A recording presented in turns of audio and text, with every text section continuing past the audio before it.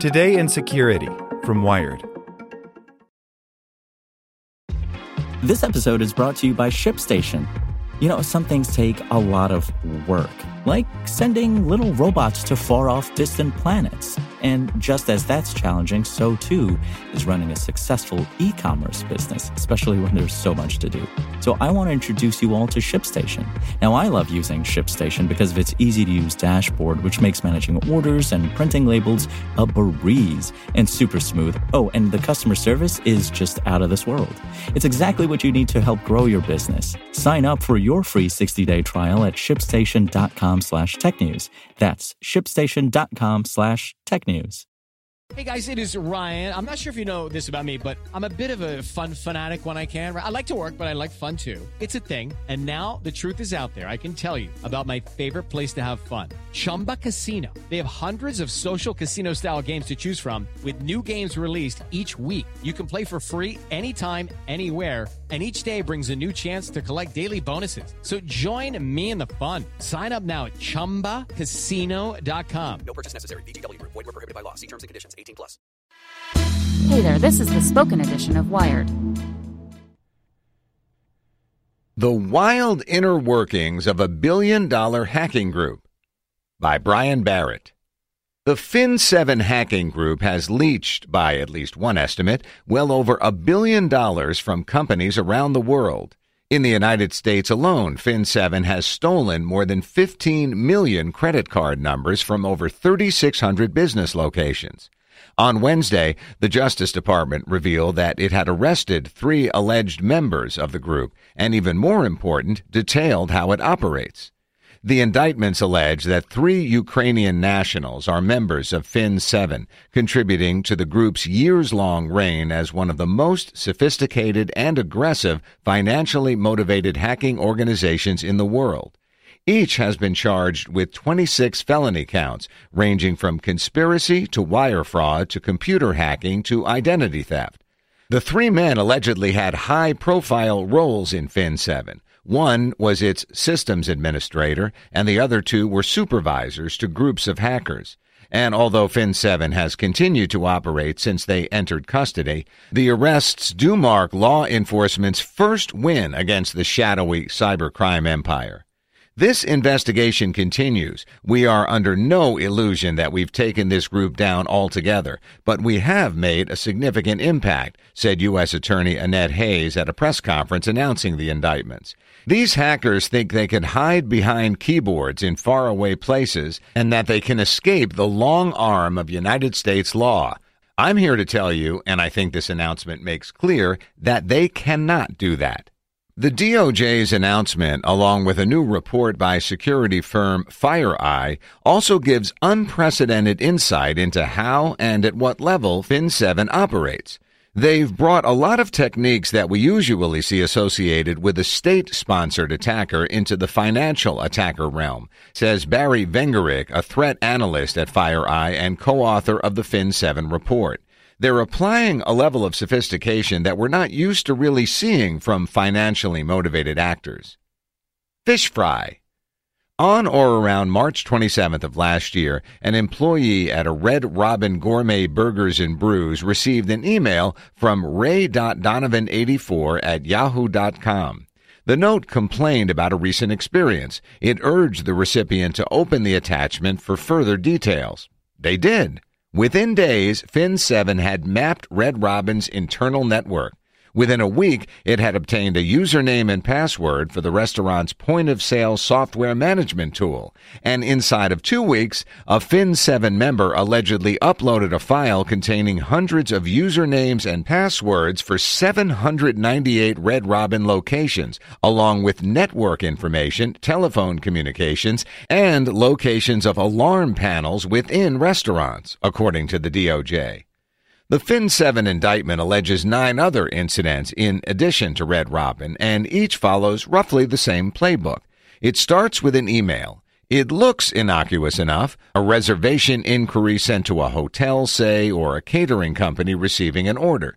It doesn't necessarily even have an attachment, just another client or customer reaching out with a question or concern. Then, either in that first outreach or after a few emails back and forth, comes the request. Please see the attached Word doc or rich text file. It has all the pertinent information. And if you don't open it, or maybe before you even receive it, someone gives you a phone call as well, reminding you to. When targeting a hotel chain or restaurant chain, a conspirator would make a follow-up call falsely claiming that the details of a reservation request, catering order, or customer complaint could be found in the file attached to the previously delivered email, the indictment says. FireEye mentions one restaurant target who received, quote, a list of inspections and checks scheduled to take place on convincing FDA letterhead. An email to a hotel victim might claim to contain a picture of a bag someone left behind in a room. The approaches varied, and while don't open attachments from strangers is the first rule of not getting phished, Fin7 targeted organizations that need to do just that in the regular course of business. Hi, my name's James Anrill, and I want to make a takeout order for tomorrow for 11 a.m.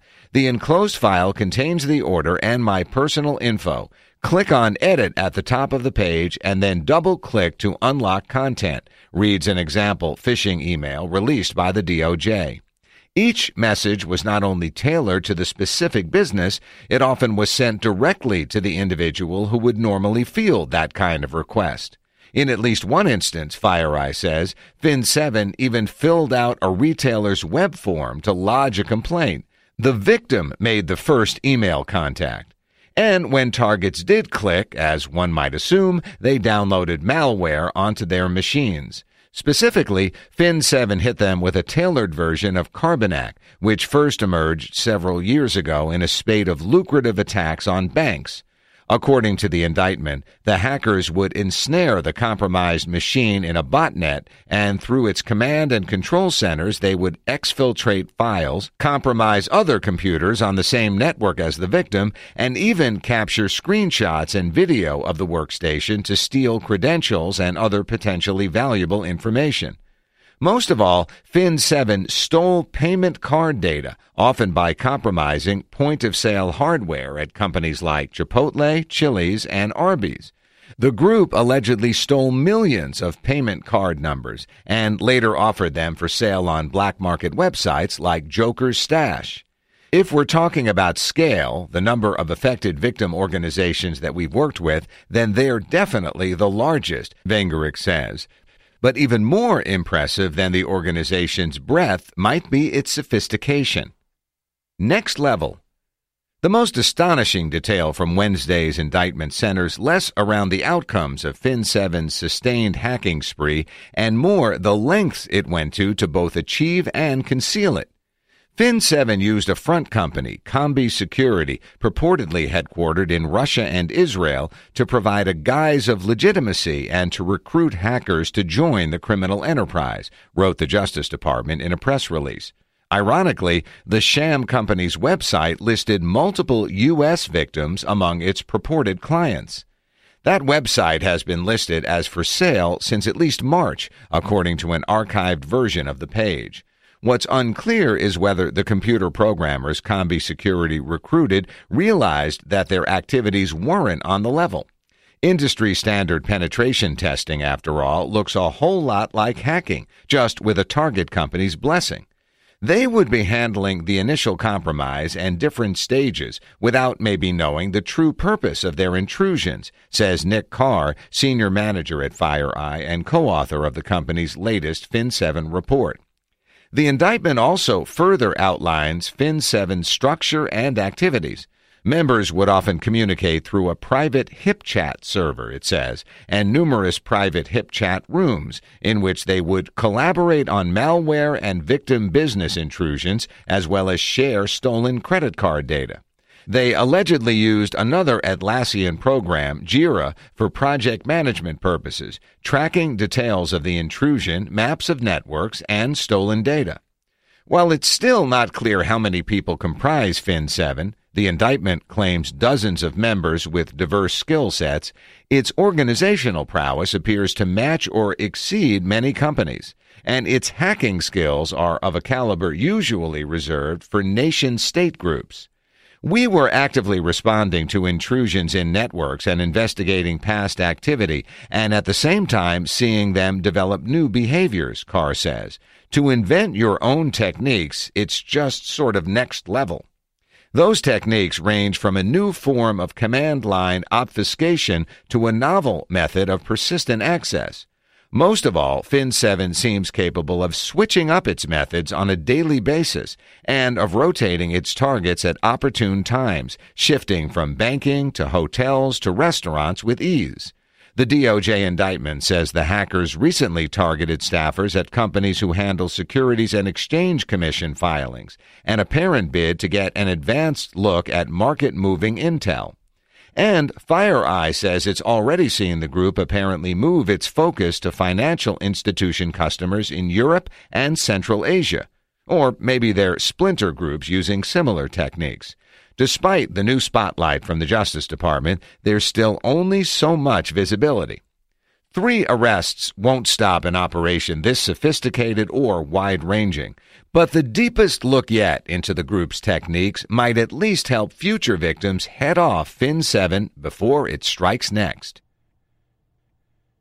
Judy was boring. Hello. Then Judy discovered ChumbaCasino.com. It's my little escape. Now Judy's the life of the party. Oh, baby, mama's bringing home the bacon. Whoa, take it easy, Judy. The Chumba life is for everybody. So go to ChumbaCasino.com and play over 100 casino-style games. Join today and play for free for your chance to redeem some serious prizes.